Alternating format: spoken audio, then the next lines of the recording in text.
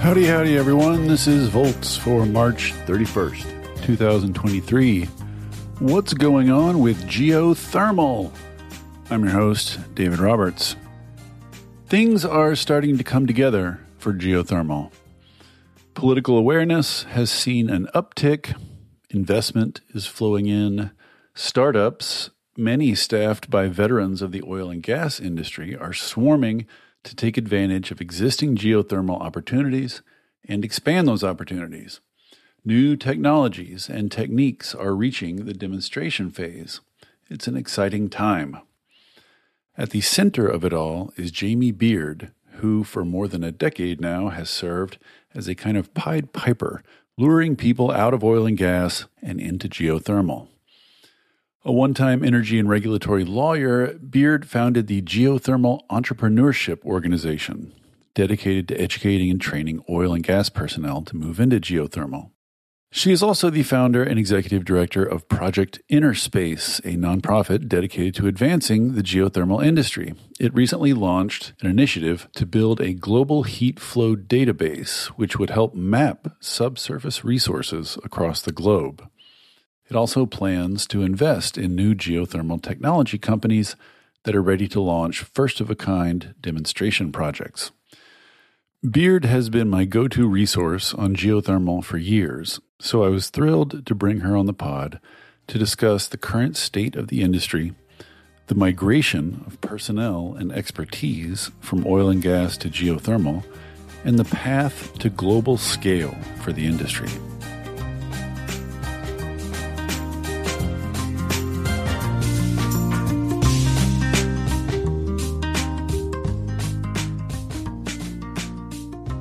All right, then, Jamie Beard of Project Inner Space, welcome to Volts. Thank you so much for coming. Oh my gosh, David Roberts. Hello. It's nice to see you again. Yeah, it's been a while since we talked. When I was working on a piece on geothermal for Vox a few years ago, I don't know how many years ago, my family makes fun of me because everything pre-pandemic is about 5 years ago. Yeah, I guess it was 2020. And my sense then around geothermal was that, there was this sort of kind of a surge of interest, call it 10 to 15 years ago, and a surge of investment. And then that kind of tailed off. Kind of the air went out of that balloon a little bit. Lost steam. It lost. There you go. That's the pun I was looking for. And then, my sense was that as we were talking back in 2020, a bunch of trends were just starting to come together for a new big resurgence, a renaissance of geothermal. Yep. I want to talk about the future of geothermal, the immediate future, the near-term future, the midterm future. But first, I would like to just start with a snapshot of what is happening in the industry now. Is it still the case that only conventional geothermal wells are actually being dug and operating? What's the kind of snapshot of the industry? Well, no, it's no longer just the case that conventional is being dug, which is really cool. And that's actually a difference between now and 2020. So when we talked back in the day, you're right to use Renaissance. We were just about at the beginning of one, right? So it was there's all this stuff. It was very buzzy, but there wasn't really a whole lot in the ground. There were some teams that were kind of thinking about it, but nobody was really doing it yet.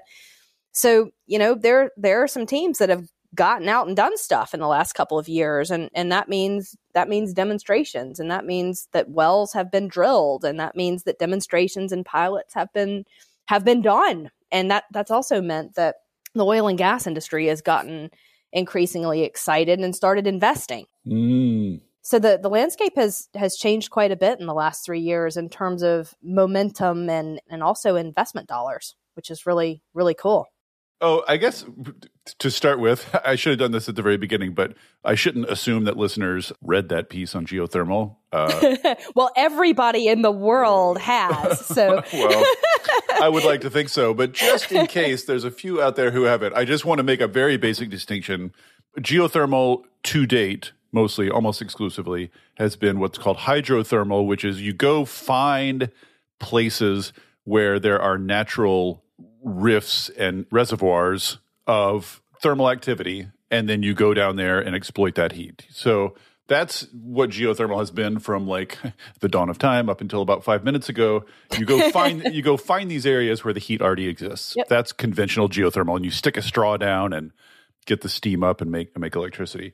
Then there is coming what's called advanced geothermal, whereas you go make your own reservoir. You dig down and you crack the rock to create basically an artificial or a human-made fracture, which then, the hot water comes, fills the cracks, then you stick a straw down, etc. You make your own reservoir. And then there are sort of beyond that, kind of like what you might call cutting edge, I don't know what the exact term is, cutting edge technology research, where people are trying to do things like closed loop geothermal, where instead of just, having the heat be dispersed in this natural reservoir, you're just tubing water down, letting it heat up and tubing it back up.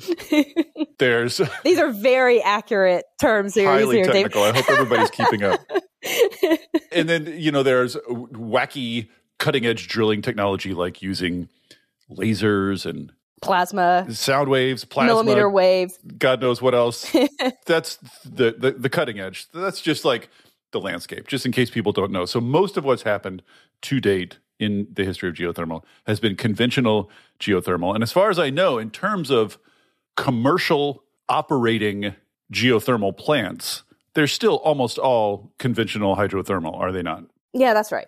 Yeah, I mean, there are a few commercial EGS plants in the world, but they are very few. And the rest is the Iceland kind of geothermal, the geothermal that we see, from on the surface. So it's the traditional stuff.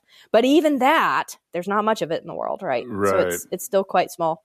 But anyway, yeah. So if you caught everybody up to 2020 with your article, so everybody that's listening, go read David's article from 2020. It'll catch you up to then, and then we'll cover the last 3 years now. Right. So now, what I want to know is there still interest in conventional hydrothermal? Are people still trying to dig those wells? Is that still like a going concern, or is everyone turning their attention now to EGS, which is enhanced geothermal systems, which is this make your own reservoir thing? Scalable geothermal. Yeah, is everybody going in that direction now?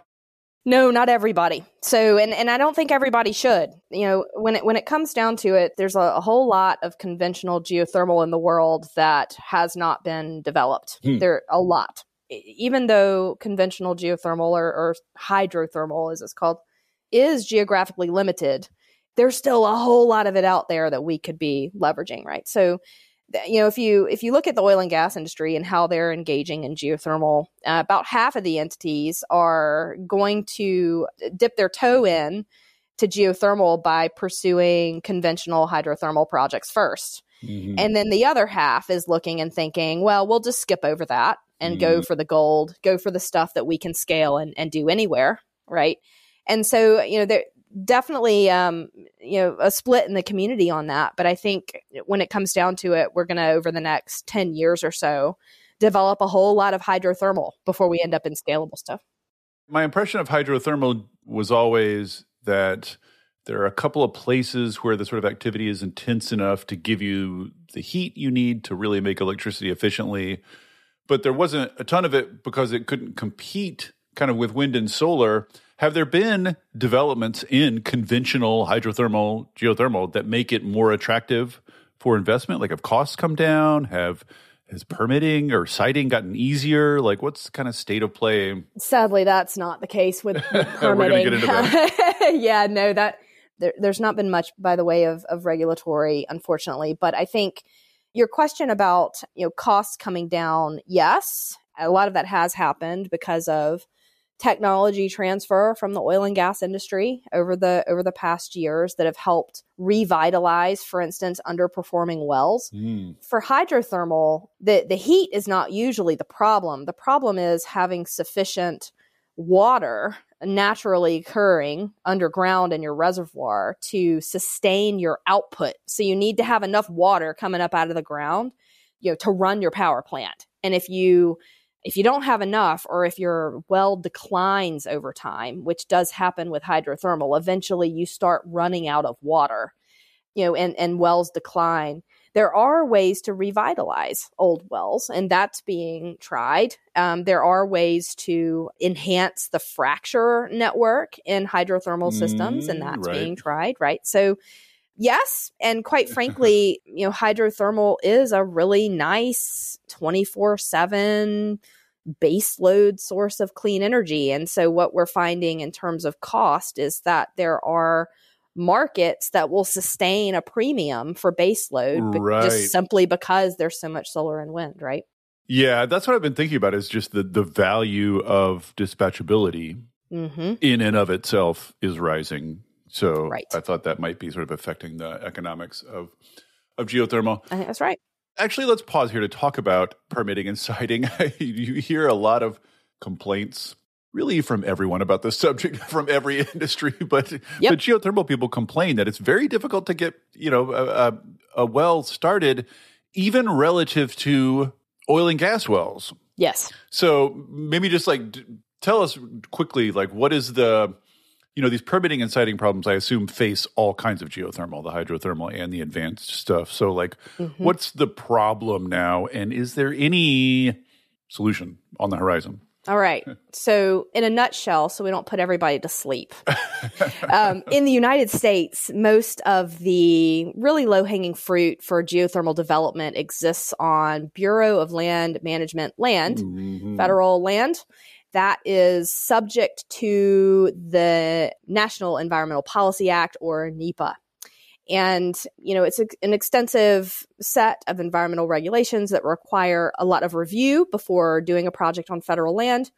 And geothermal projects are subject to NEPA. What that means essentially is that for the multiple phases of a project, in order to get a project developed on federal land, you're looking at a permitting timeline of 6 or 8 or even 10 years to get a project off the ground, which is completely ridiculous. And you can't get projects funded under that scenario. Is that also true for oil and gas wells? Is that true for everything, or is there unique barriers? So here's the thing. This is what I was just about to point that out, which is oil and gas drilling on federal land has been excluded from this process through a categorical exemption. Well, isn't that nice for them? Well, that's what they lobbied for it. And here's the problem. Geothermal doesn't have a lobby. And so, what we end up with here is a scenario where you can get an oil and gas well drilled on federal land in no time, in very, very quick, in a geothermal well, which is clean energy, and the same process as drilling the oil and gas well is going to take you a decade. It kills projects. This kills projects, right? When you ask, what's the solution, I am loath to say politics, because who knows, right? And are we going to wait around for that? And my personal opinion is no, let's go around it. So that's why I've been focusing all my efforts on state and private land, because we're just not going to do the federal. So you're just going to throw your hands up about federal land and go to other. And that's how we go fast. And that's why most of these demonstrations are in Texas. Ha! Interesting.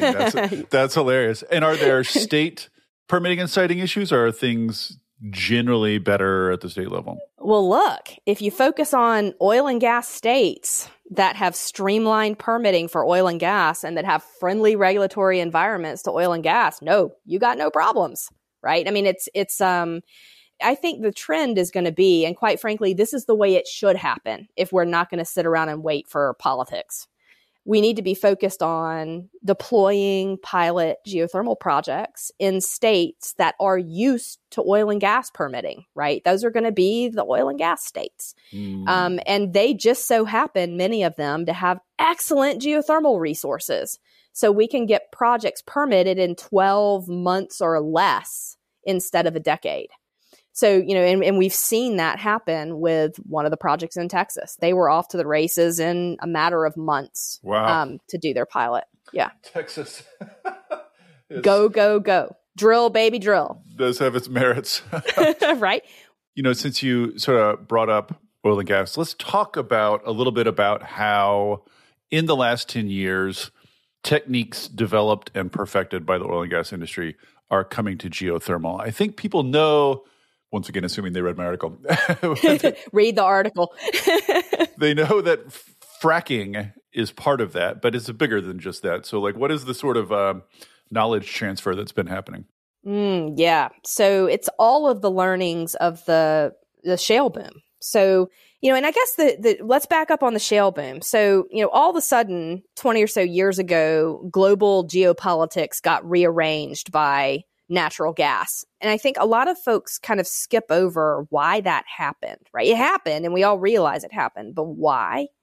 Why is the reason geothermal is now a thing?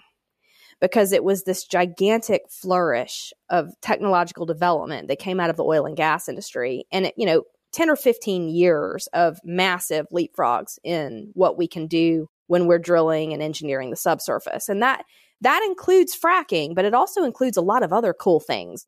When we say fracking, we mean fracturing rock to create natural gaps that are then filled, in natural gas's case, by natural gas, in this case by fluid, hot water. But that's what we are referring to by fracking. I just didn't want to assume people knew.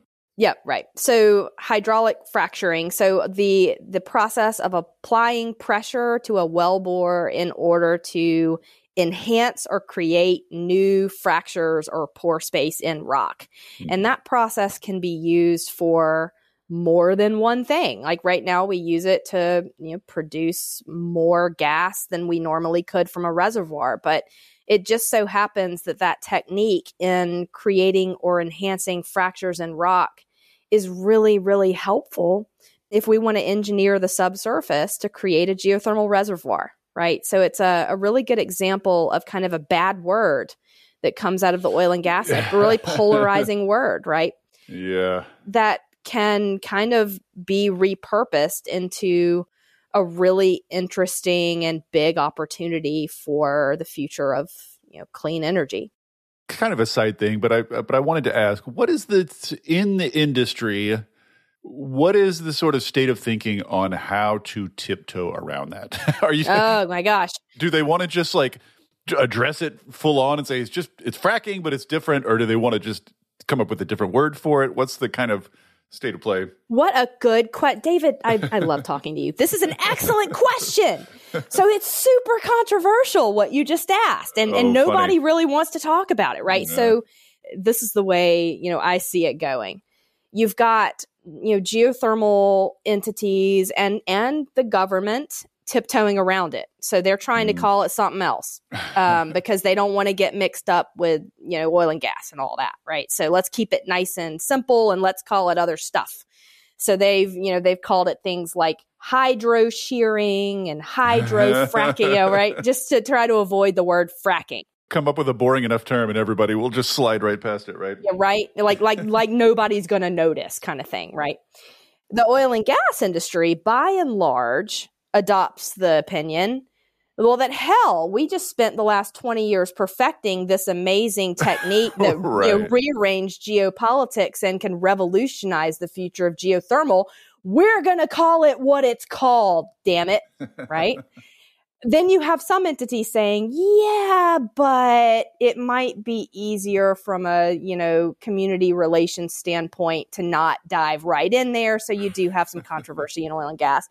My personal opinion is we need to call a spade, right? And I think, there's going to be some intellectual work that we need to do as human beings to get over polarized and loaded terms.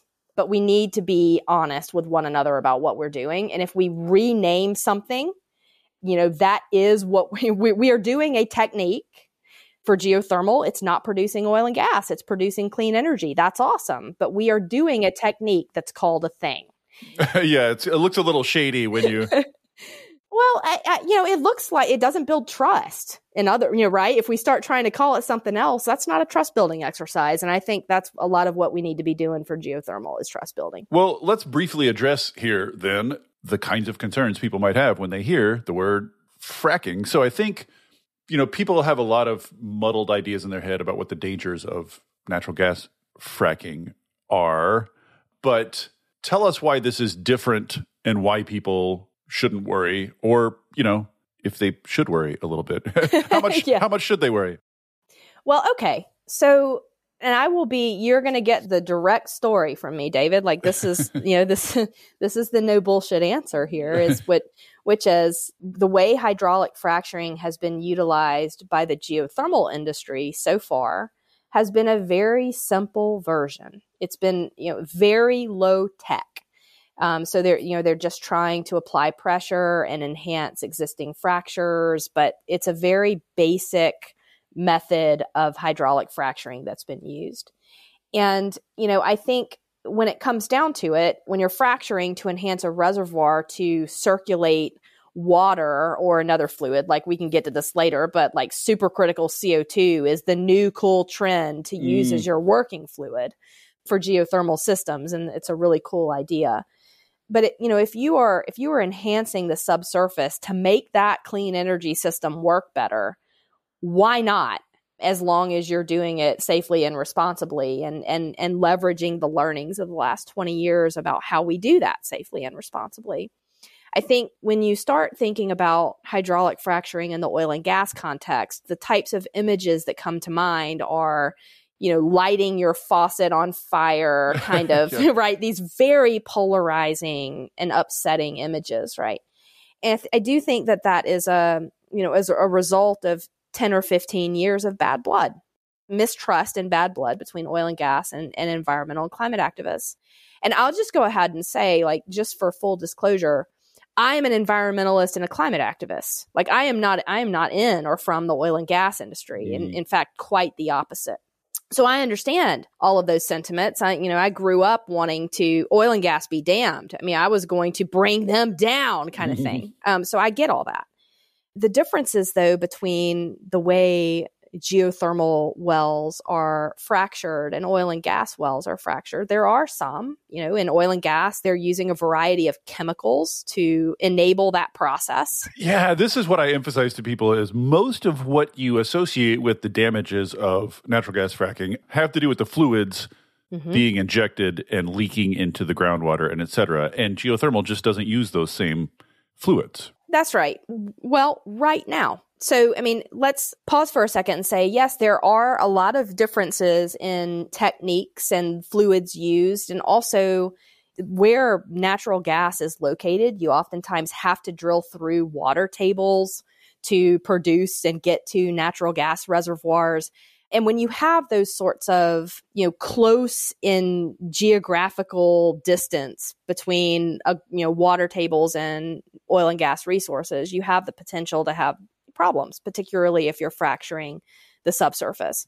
Geothermal is different, right? So because you're in the case of hydrothermal, you're in a hydrothermal reservoir, you're in the water table. It's a reservoir that's full of water, and your intent is producing that water and to the surface, right? So, it's a different kind of game in geothermal just off the bat. But I'll say part of the and this is where we need to do some intellectual work in bringing people together and not fighting about this. But we're going to have to think about this. A lot of the benefit that we will see over the coming years coming out of the oil and gas industry into geothermal is actually adapting some of those more complex techniques that they use in hydraulic fracturing in oil and gas and adopting them into geothermal, applying them to make the geothermal reservoirs function properly. Does that mean we need to transfer the chemicals and these sorts? No, not necessarily. But what we do want to do is transfer the really cool cutting edge stuff like multi-stage fracturing, where you're actually engineering the reservoir in really specific ways to where it's very, they're parallel structures that you're fracking to connect with one another, and therefore you can predict how the fluids will flow amongst them. They're more complicated engineered subsurface reservoirs. And if we can do that, like we're doing it for natural gas now in the geothermal context, EGS in particular, what we're saying is engineered or enhanced geothermal systems, they will work better. Right. And what that means is they will have better output. What that means is they will be cheaper to build, right? So some of that transfer we do want. And we should support. But I think we need to figure out how to separate the good from the bad when we think about fracking. Or the F word, so we call it. And also the other question that I get constantly, I'm sure you get it several times a day, is about earthquakes. People have this real fixation on the idea that geothermal digging is going to cause earthquakes. Was there ever anything to that? Is there currently anything to that? Is that a real worry, or is that kind of a myth? No, it's a real worry. Absolutely. It's something that we should absolutely be focused on and considering. Here's the thing. The cases in the world where seismicity, or I'll back up, induced seismicity. So geothermal systems have natural seismicity associated with them all the time. It just happens. What we don't want is to be causing that seismicity by our actions. So we are interfering with the subsurface in a way that causes seismicity, particularly seismicity that is detectable by humans, right? So seismicity that is above a level that becomes noticeable. And there have been cases where, geothermal systems, particularly EGS projects, where they're going in and fracking these reservoirs, have caused induced seismicity. And some of them have been significant. They not only detectable, but damage causing induced seismicity. And I will say there is kind of an obsession in media, right, about geothermal. It's like, oh, there's all this awesome stuff happening, but earthquakes, it's always this thing. It's kind of the boogeyman. And I would say in those situations where there has been induced seismicity related to an EGS project, in 100% of the cases, that was because the system lubricated an existing fault that was underneath the system. Therefore, that system should have never been located or sited where it was being developed.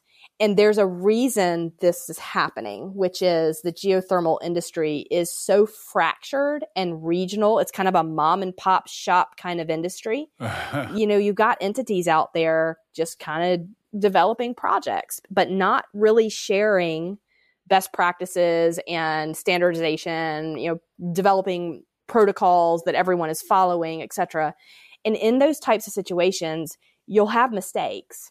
And some of the mistakes end up on international news, right? And that's what you have for geothermal. And that's also, David, kind of, and I think this is going to be ironic to probably some of your listeners that I'll say this, but standardization and establishment of protocols and data sharing and getting things like this under control at scale, the oil and gas industry is really great at that. Well, we're going to get back to that. But that's a great segue to my next question, which is, tell us about what Project Interspace is. Project Interspace is this nonprofit you have to advance geothermal. It's got, in the plans have two phases, which I would like to talk about in turn. Yep. The first phase, what you're trying to do now, what just got launched and is underway, is basically, as far as I can tell, an attempt to map and better understand what's beneath the surface. So just tell us a little bit about Interspace and what this phase one looks like.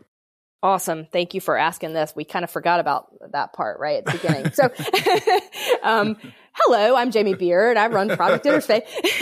Project Interspace is a nonprofit that I founded this last May. So it's a newly launched entity. The purpose of Interspace is to address two major barriers that are standing in the way currently of geothermal reaching exponential scale in growth. And, essentially what we're trying to do at Interspace is put ourselves out of business by 2030. So we're trying to run a sprint and make ourselves completely irrelevant by the end of this decade. First is phase one, which you mentioned, which is building a high resolution global map of where the geothermal resources are and how deep they are, so we can understand the low hanging fruit. And this doesn't exist. Like this in my imagination, like in some library somewhere, that seems like that should be happening already. You'd think. Amazingly, it doesn't exist. Some places in the world have done a better job than others at estimating. We have some maps of the United States that were done by Southern Methodist University in the early 2000s. We did a little poking around on that actually with SMU a couple of years ago to see how accurate those maps were. And it turned out the maps are a little bit inaccurate on the wrong side for geothermal. So it's actually a rosier picture for geothermal than those maps show, which could interfere. And, frankly, since so many projects are on the margin economically, having maps that are even 10% off matters. Right. It matters, right? So we need to get this stuff right. We need to know where the resources are, how deep the resources are, and what temperature they are before we start siting projects. So right now, a geothermal company just wanders out into the landscape and starts digging? That's exactly right. Yeah, I mean, they do the best they can, but there's a lot of money that goes into subsurface exploration. Oil and gas spends billions of dollars doing subsurface exploration for oil and gas. I'm surprised some of that isn't transferable. It seems like they would That's know right. enough. That's what Interface Phase 1 is, right? So it's like, all right, oil and gas industry, y'all have a lot of data. And we would like to use that to build a really high resolution, detailed global map that's interactive and free for the world so that, everybody can use it, including governments but also startups and everybody in between. So this will just save a lot of exploration costs. It will help startups skip some of that exploration stage and just know where to go. That pre-project risk, yeah. And it will give us a better global sense of what the resource is, too. Well, that's right. So it's not going to be high resolution enough to say, this is the exact spot we want to put our plant. We can't do all that. That's a little bit too much for a map of this size. But what we can say is, these are the regions in the developing world where there's a lot of low-hanging fruit for geothermal, and there are huge population centers here. And wow, this country is poised to be adding a lot of coal capacity over the coming decades. So wow, let's just slip geothermal in here instead. Right. Is this about sort of rationalizing and checking and ordering existing data, or does this involve people going out into the field and I don't know what it would look like, digging drilling holes, drilling holes and testing? We will not be drilling any holes in Phase 1, thankfully. Phase 1 is a fast sprint too, so we're going to publish in 24 months. What we're doing is, we're grabbing all the data that's out there that's imperfect, and most heat flow data in the world that's out there is imperfect, meaning it's not cleaned, it's not organized, it needs to be QC'd before it can be utilized and relied on. So we're going to take all the data that's out there, clean it, and get it in really good shape. Then we're going to collect as much oil and gas data as we can. So this is data that the oil and gas industry has from the millions and millions of wells they've drilled globally, so they know. It's not proprietary? They're willing to share it? Some of it is, but they're willing to share the pieces that we are able to clean to keep proprietary. So we can do that. So we'll have a subset of data that's never been used for the purpose of geothermal exploration before, which is going to be really helpful because it turns out when they drill for oil and gas wells, they take the temperature of the well as they drill all the way down to the bottom. And that's really, really helpful in predicting how hot it will be deeper and also in like formations in other places in the world. So what we'll do after we get all this data is add in some AI. Right. So we're going to do some predictive analytics on it. Right. So we'll be able to predict more accurately than we do currently places in the world where we don't have a lot of existing data, what to expect in those formations in terms of depth and quality of the geothermal resources. Interesting. And then Phase 2 will be investing in sort of demonstration projects, first of a kind projects, helping a lot of these new technologies, these new startups, establish the fact that they are possible. Game changers. This is what I want to talk about is, we discussed earlier, there's EGS, which is just sort of fracking, making your own reservoir. But then, there's deeper and deeper and deeper stuff people are pushing towards. And that super deep stuff is where you get into really mind-blowing, game-changing type of stuff where basically super efficient, super hot, always on, available anywhere, this kind of stuff. So the second phase for Project Interspace is investing in some of these first of a kinds. And what I am curious about is sort of all those technologies, that I wrote about and that people are passing back and forth, and some of them sound quite sci-fi. Who is ready to go start digging? What are the advanced geothermal technologies that are to the point that they're ready to start producing? Like when you start investing in these first of a kinds, what are they going to look like? Like first of a kind what? So phase two is a fund. It's $1 billion fund, and it will invest in up to 20 first of a kind pilot projects in different places in the world. And phase one will help inform where we put them, right? So we're going to use that data to help inform that process. But the portfolio will be broad. So geothermal is vastly underfunded in every possible way, and and across every single concept, to be honest. And so we're going to cast as broad a net as we can to have as high an impact as we can in terms of proving out scalable geothermal concepts. And so, geothermal, I don't think that we should look at geothermal as a one-size-fits-all type of thing where if we can just make this one kind of system work, it could be applicable anywhere in the world. Mm-hmm. That's probably not going to be the case because, the subsurface in different places in the world looks really different. There's different types of rock. There's different types of heat flow, right? So different types of geothermal systems will excel in different types of subsurface reservoirs. And so I think we need to cast a really wide net on the types of concepts that will fund, with phase two. And so that will include EGS, but it will also include closed loop. It will include EGS and closed loop hybrids. So systems that mix both. So they'll go down and they will directionally drill this radiator style system into the rock, but they will also fracture around that to enhance heat flow going to that wellbore, right? So that's pretty cool because what you do in a hybrid kind of system is you eliminate the risk of fracture evolution over time. You're not pressurizing the fractures and trying to circulate fluid through them and then making them change over time. They're static.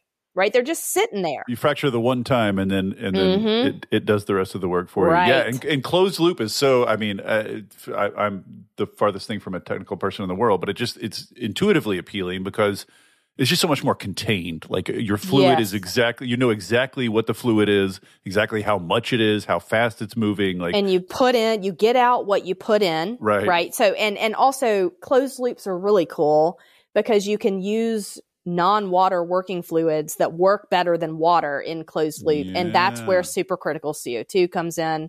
It heats up faster than water. We have a lot of CO2 laying around. Let's use it, right? It's cool. And the turbines on the surface can be redesigned to actually run directly off of supercritical CO2. So direct drive by CO2, which is very, very, very promising and very cool. So the fund is going to cast a wide net on these things, right? We're looking at power production projects with cogeneration of industrial heat. So looking at industrial heat decarbonization with some of the concepts. A coal plant conversion might be possible. What about the lasers the drilling concepts? Yeah. Are those real enough that they're ready to start digging? Well, I don't imagine that we will be deploying one of these next-gen drilling concepts in phase two because we are deploying phase two, starting in a year and a half or 2 years. So those concepts are not quite ready for commercial deployment, and these are commercial pilots. So we're going out and building power plants with this money, and we'll have 20 power plants when we're done. They're not quite ready, but that's not to say they won't be, right? So, these cool, we're going to vaporize rock kind of concepts, they're sexy enough for venture capital and they're well funded, right? So they're running a sprint and, we may see some of these concepts deployed in the near term, but probably not near enough term for phase two. Let's see. Definitely by the end of the decade, we'll see one in the field, my guess. And this is all basically different ways of bringing up heat that you use to boil water and create steam and run a turbine, right? I mean, this is all very simply, yes. Just about getting heat. That's right. We're just trying to harvest heat. So we can harvest heat for heat. So we can harvest it to use in an industrial process. So we don't have to burn fossil fuels to produce that heat, which I think is a no-brainer for geothermal. But we can also use the heat to produce electricity. And we're focused on that as well. Since you mentioned it, I wanted to ask about this too. A lot of this is another thing that I feel like has sort of captured public interest, maybe slightly out of scale with its reality. But how big of a piece of the geothermal pie is going to be repowering fossil fuel facilities, because people really love that idea. You mean converting existing plants to geothermal? Yes, like a coal plant, instead of getting the heat to run the turbine from coal, you just get it from underground. But the turbine already exists, the power plant already exists, the transmission, the infrastructure, transmission to and from already exists. So it's a great idea. I just wonder, a great idea. How big of a deal is that going to be? Well, so there are a couple of things about geothermal right now that are really good at catching headlines because they sound so cute, right? And that's one of them. And another one is oil and gas well reuse. You hear that one all the time, right? Yeah. Oh, let's just reuse all right. Okay. Both those I wanted to ask about. The second one I'm super skeptical about, just for obvious physical Which reasons. one? The coal plant? Reusing wells. Like yeah. You're drilling in different places looking for different things. Yes, right. And you're not looking for heat when you're drilling for oil and gas. Yeah, you're looking for oil and gas. You're avoiding. Oftentimes, yes, that's true. All right, so let's look at coal first. I really like the idea. In fact, Interspace has just funded a coal plant conversion study, right? So we are studying the top 20 candidates for coal plant conversion in the United States to geothermal. We're going to prioritize them by economics and subsurface characterization, and we'll get a good picture of that. I like the idea. Could we go and do a megawatt to megawatt coal plant conversion today on the existing footprint of the plant with geothermal? Yeah, maybe.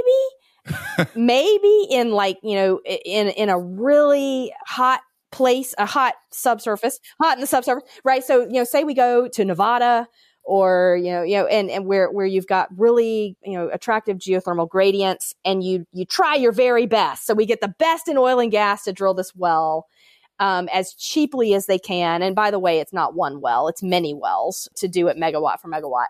We could probably technologically do it. It's feasible to do it. The problem becomes this, though. It's not economically feasible to do it. Mm-hmm. Not right now.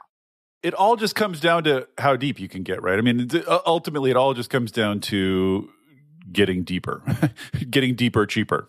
Well, yes. So it depends. This is all about energy density, essentially. So if you want to look at it like energy density, the deeper you go, the more energy dense your output for geothermal, right? So if you're drilling to 600 degrees Celsius and you're producing at the surface 600 degrees Celsius fluids, that's awesome. I mean, that is, natural gas power plant style enthalpy. Mm-hmm. And you could, that's pretty awesome. And then you can start talking about plants that are gigawatts, right? I mean, big plants like coal plants. But right now, what we're calling that in geothermal land is super hot. So super hot rock, or SHR. No, my favorite. Finally, the energy world comes up with a cool term. Finally. Yeah, right? Exactly. Just add super to it and that makes it cool. So super hot. Right.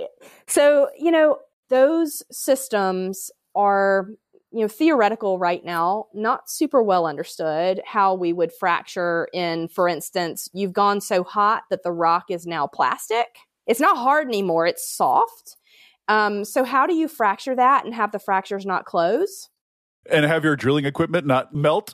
So it'll melt, but that's the thing. That's why all these kind of cool new drilling methods are being researched and produced, because they are relying on materials that actually just melt and vaporize the rock instead of drilling them. And so there may be a situation where we can actually drill into 600 degrees Celsius semi-plastic rock in the future. I think what this comes down to, though, is economic feasibility. We can probably do it now, like I was mentioning with the coal plant conversion, right? We could get the best in class to go drill those wells, and they've done it. Like the oil and gas has drilled 300 Celsius offshore, no problem. We could do it. But do we have the $500 million to do it? No, we don't. No, we don't, actually, right? And that makes it economically infeasible right now. So the question really will become for these kind of cool, sexy, super deep systems is, can we get the cost down, or is something so dramatic going to happen over the next decades in terms of our energy markets that we're going to be able to afford to develop these systems? And I'm hoping yes, right? That's my hope. I mean, what you want to do, just in terms of like broad, big picture for the industry, is get the low-hanging fruit first, build a bunch of plants, get the learning, bring the cost down. Learning curve. And it's not necessarily the case that the places the coal plants are where the low-hanging fruit is, right? Exactly. Though some of them are. No reason to start there. Yes. And we're going to find the ones that are, because some of them are, but not all of them are. And you are exactly right that where we start is baby steps. And that is exactly, David, how shale happened, right? We ended up with a little bit more. This is a lot. Bam, changed the world, right? And it was just like, this was about taking baby steps. And so for geothermal, it'll be the same, right? Let's go and find the easiest stuff to do first. That's probably going to be in sedimentary basins because they're soft. The rock is soft. And oil and gas, for instance, understands how to do it because they've been doing it for shale. Well, let me ask this, because I had a pod recently on learning curves and on what kinds of technologies do and don't get on them. Yep. And a big piece of what gets on a learning curve is technologies that are more modular, more factory produced, and not so kind of bespoke to each individual location. So I'm curious, sort of the current state of play for geothermal, how bespoke is it in an individual location? How modularized is it, and what room is there to sort of like modularize it in a way that will accelerate that learning? It is the perfect example of getting on a learning curve, and particularly transferring oil from oil and gas to geothermal. I think, David, you saw it. Recently we published a report called "The Future of Geothermal in Texas," and there was a chapter in that report that dealt with transferable learnings from oil and gas and learning curves. And the outcome of that report was essentially, well, hell, if we just transferred what we've already got, let's not even talk about what we need to develop or what we could. Let's just talk about what we've already got in oil and gas, and let's transfer that into geothermal. How much do we reduce cost off the top? Just transfer what they already do in oil and gas into geothermal. And yeah, modular. I mean, the way they do oil and gas, David, it's called pad drilling. It's manufacturing. It is ultra modular. I mean, they literally stamp out oil and gas wells 200 feet from one another in a line, right? It's manufactured, right? It's the definition of modular. But if we grabbed all of that technology and just transferred it in wholesale to geothermal, no innovations required, we've got 43% cost reduction off the top for geothermal projects. That's huge, right? I mean, that is not considering new stuff. That is what we've already got. That is a huge opportunity. Huge opportunity. This is another good segue then, because I want to talk about this larger sort of relationship between oil and gas and geothermal. This is, of course, your bailiwick, your sweet spot. This is your bag. So this is another one of these sort of like folk tales about geothermal going around. Like oil and gas, you can just transfer to geothermal, same skills. It's great. It's going to cause this flow. It's becoming a headline too. Yeah, it's another cute headline. Yeah, I'm just curious, to what extent is that a reality? Number one, to what extent are the skills really transferable? And number two, to what extent is it happening? The geothermal industry is so tiny compared to oil and gas. So it's not like leakage to geothermal is going to show up in the statistics of oil and gas employment, I think, anytime soon in a major way. I mean, tell me if I'm wrong, but no, you're not. You're not wrong. Like, what is the nature of that? How much of that is reality and how much of that is a cute headline? So I think the headlines get it a little bit wrong, but I think we need to look at it differently. So we need to adjust what we're thinking here. So skills transfer and all of that, yes, I mean almost 100%. It is so synergistic in terms of skill set transferring from oil and gas to geothermal that we're talking about minimal training, certificate level, let's just get you up to speed kind of thing, but otherwise go. Interesting. So drilling really is just drilling then? It is drilling. Drilling is drilling. You're either drilling for oil, you're drilling for heat, you're drilling for water. It doesn't matter, you're drilling. Right. So when it comes down to it, awesome. So you've got this highly skilled workforce of millions globally. Let's go, right? We don't have to build that for geothermal. It's there. So how do we transfer it, right? Well, this is my opinion. We transfer it not by taking people out of oil and gas and putting them in this nascent and tiny industry we call geothermal. We do that by turning the geothermal industry into oil and gas, or vice versa, right? So we get the oil and gas industry to look at geothermal as a viable and exciting future business model where they themselves, the oil and gas entities, then become massive geothermal developers and producers using their own workforce. Right. And we've started to see that already. We're starting to see the very beginning of that trend where you've got Chevron that's about to develop a geothermal project in California. Is there a big major? Is there an oil major with like a full-fledged geothermal team? Department, They whatever? all have them now. All of them. Huh. And David, in 2020, when you did your article, none of them had them. Interesting. That's how fast this is happening. Every single oil major has a dedicated geothermal person. Some of them have like executive VP of geothermal. We've got executives in geothermal now with whole funded teams. Some of them have a portfolio of geothermal companies that they've invested in. Huh. I mean, this has all happened in the last 3 years. So when talking about traction, like read David's article first to get to 2020. But then like between 2020 and 2023, there has been so much that's happened within the oil and gas industry for geothermal. And in terms of their motivations, the oil and gas majors' motivations, how much of this is hedging against us being in what is possibly a dying industry and we need something else to do versus geothermal actually being like remunerative to the point that it would actually attract their attention regardless? So, all right, both. I think, if you're an oilfield service company or a drilling contractor, so you're the one with the skilled labor and the rigs, you're looking at geothermal and thinking, okay, there's our future business, right? They need rigs, they need drillers. That's what we should do, right? So you have some very fast movers in that space, and they are leading the pack in oil and gas. So you have Baker Hughes is out there kicking butt. They're one of the ones that has a geothermal team, and they're out there really, really pushing. Another one, Neighbors, drilling contractor, like just really pushing hard and getting out there and making investments. That's awesome.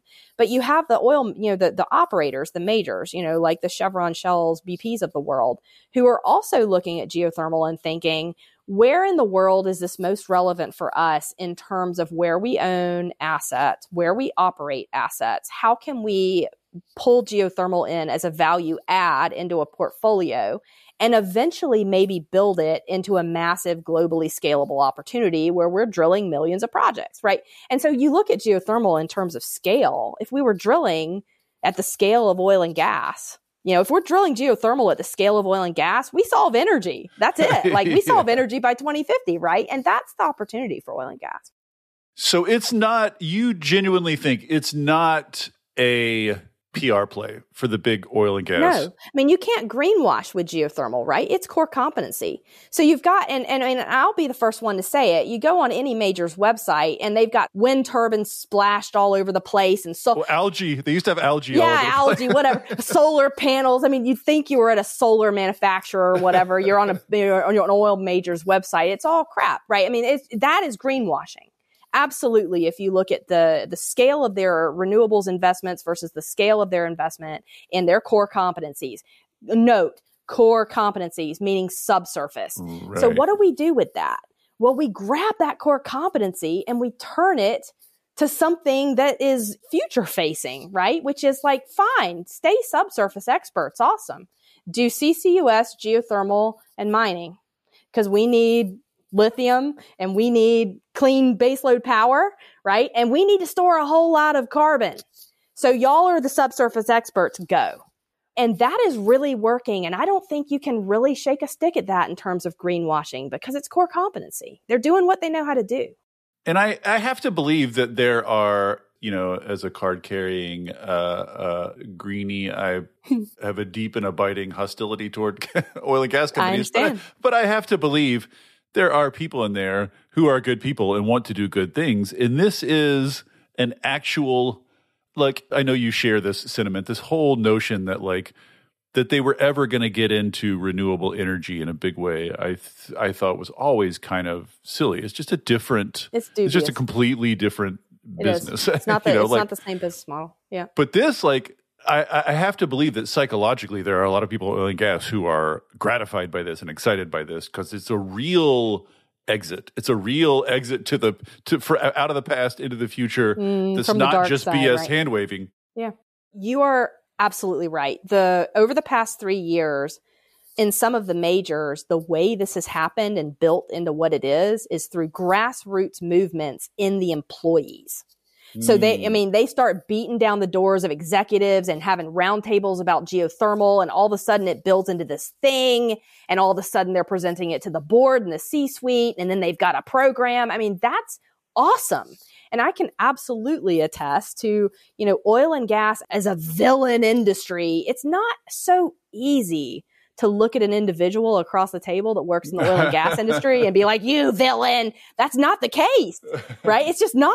I mean, these are people with, that love the environment and have families and are really freaking skilled at what they do. And they're humans, right? And you sit across the table from these guys and they know how to drill. Good Lord, y'all, go drill.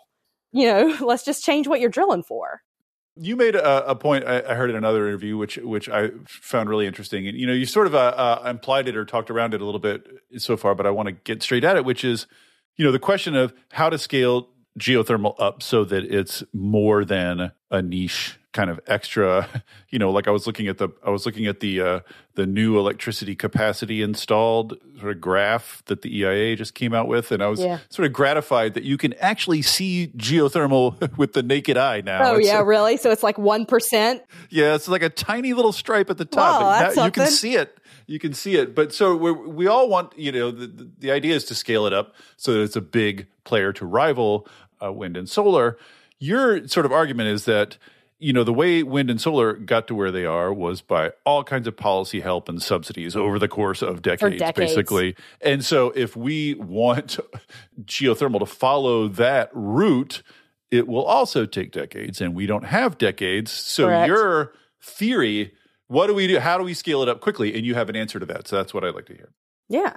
I mean, the answer to that is the oil and gas industry, right? So we can sit here and wait 20 years and fund startups to grow into giants and fund R&D and hope for the best, or we can convince an incredibly capable and skilled industry that there's a market-based approach here and that they can do what they know how to do and also solve energy and climate. And we're talking about the type of scale here that, we start drilling for geothermal like we drill for oil and gas between 2030 and 2050, that exceeds world energy demand. I mean, future world energy demand.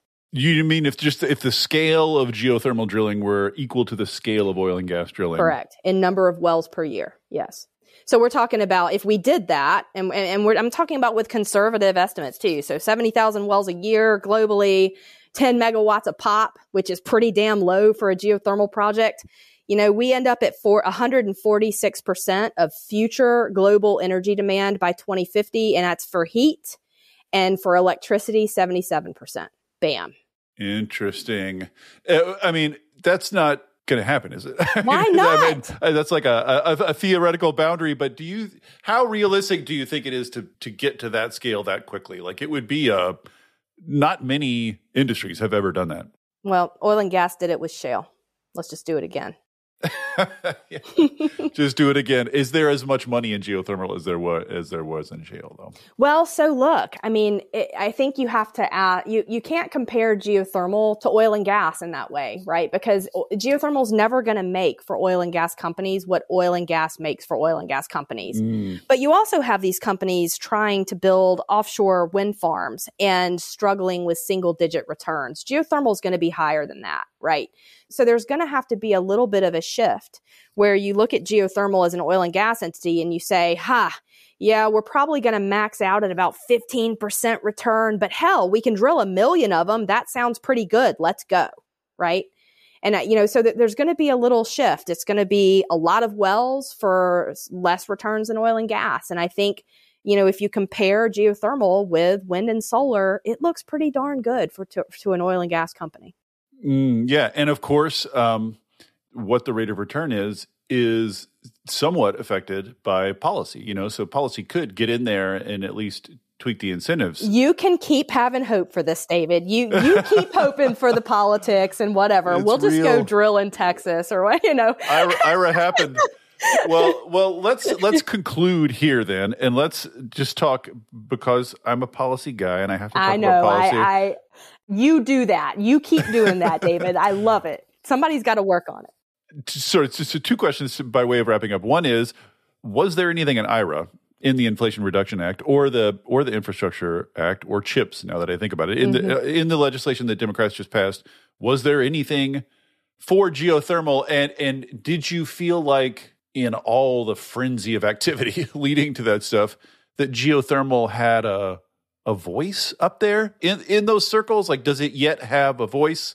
That's my first question. And the second question is just, what policy, if you were less cynical about policy and still had policy hopes, what would those hopes be for? Oh, good. These are great questions. Okay, so yes, there was lip service to geothermal in the IRA. Unfortunately, not well fitted. So it's ITC and PTC. They're meant to apply now across all types of renewables with a longer time frame to benefit from them. The problem, though, with geothermal, particularly on federal land, is the development and the permitting time frame is so darn long that you almost can't even make it, even with the extended window under the IRA. So your second question was, well, did geothermal have a voice? Clearly no, because we ended up in the same spot, right? Where it's like, well, we're trying to fit geothermal, which is pretty darn unique, under a one-size-fits-all policy to fit, right? And solar and wind that are very streamlined in terms of permitting and much more predictable with very little no subsurface risk, etc. Right? So it's like, no, essentially no. Is it better than it was? Yes. But is it going to fix anything? No, probably not. So, that's my answer there. I have hope for the future, though. I think when it comes down to geothermal, we're probably going to need to build a lot of individual state alliances that then go and build a coalition that go after federal, right? So it's like, when we get a bunch of states and governors and state legislatures involved and motivated, and feeling like that geothermal could be a really viable future economy in those states. And this is what we're doing right now in Texas. If we can build that across other states that would really benefit from geothermal in the future, we may have a shot at getting geothermal a more impactful voice on the federal level. But if that coalition, came together, pressured the feds, and the feds did something, would that just be under the general heading of permitting reform, the kind of permitting reform that everybody's clamoring for now, or is there something more unique to geothermal that needs to happen? No, that's so boring. Yeah. So, you told me I could pick just whatever, right, in terms of what what the federal government could do that would be really cool and impactful. And if you're going to let me have that leash, I will just take it and say, yeah, sure, fix permitting. Yes, please. But that's easy. If we want to really accelerate geothermal in a way that it catches geothermal up, right, with other renewables, that, geothermal's been substantially underfunded comparatively, right? If we really want to catch geothermal up, then we need to, say, make an office of subsurface energy, put geothermal, CCUS, and lithium in it,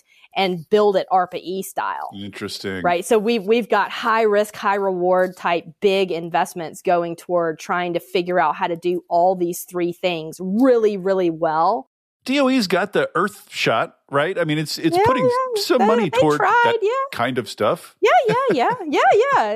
But David, we're talking about like 200 million here, 100 million there. And we're comparing that for geothermal with $1 billion here and $1 billion, right? Yeah. And so it's like, what are we doing, y'all? Right? What are we doing here? So I would put the billions in the Office of Subsurface Energy, put an industry advisory board, engage with that and go. That would be ARPA-E style, high risk, high reward. How do we build this fast? Go.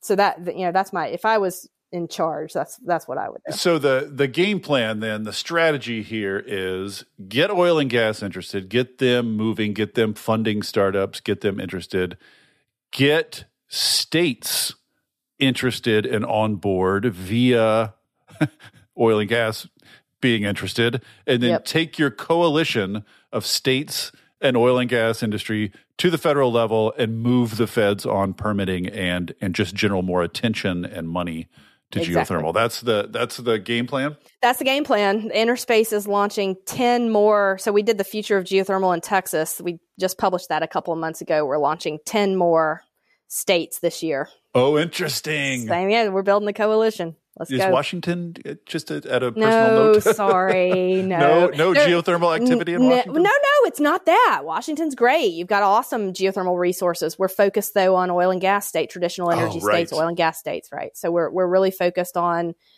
states that have a real interest in their current oil and gas economies and focused on getting them excited about building that into a geothermal economy. I got to say, if you manage to navigate the red-blue divide with an energy source without getting hoovered into it's a mess. Culture war on either side, that's going to be a real historical accomplishment. Yeah, that's something to keep eyes on. More on that later. We'll talk about that one. We'll come back in a couple of years, David. We'll see how that's going. Awesome. Well, at the pace things are going, I'd love to have you back in 3 years. I'm sure it'll be transformed. In 3 years. Yeah, exactly. We'll be on to some other use for lasers. All right, Jamie Beard of Interspace, thank you so much. I've been meaning to have you on forever. This is beautiful. This is exactly what I wanted. Thank you so much for coming on. Awesome, David. Thanks so much. This is fun.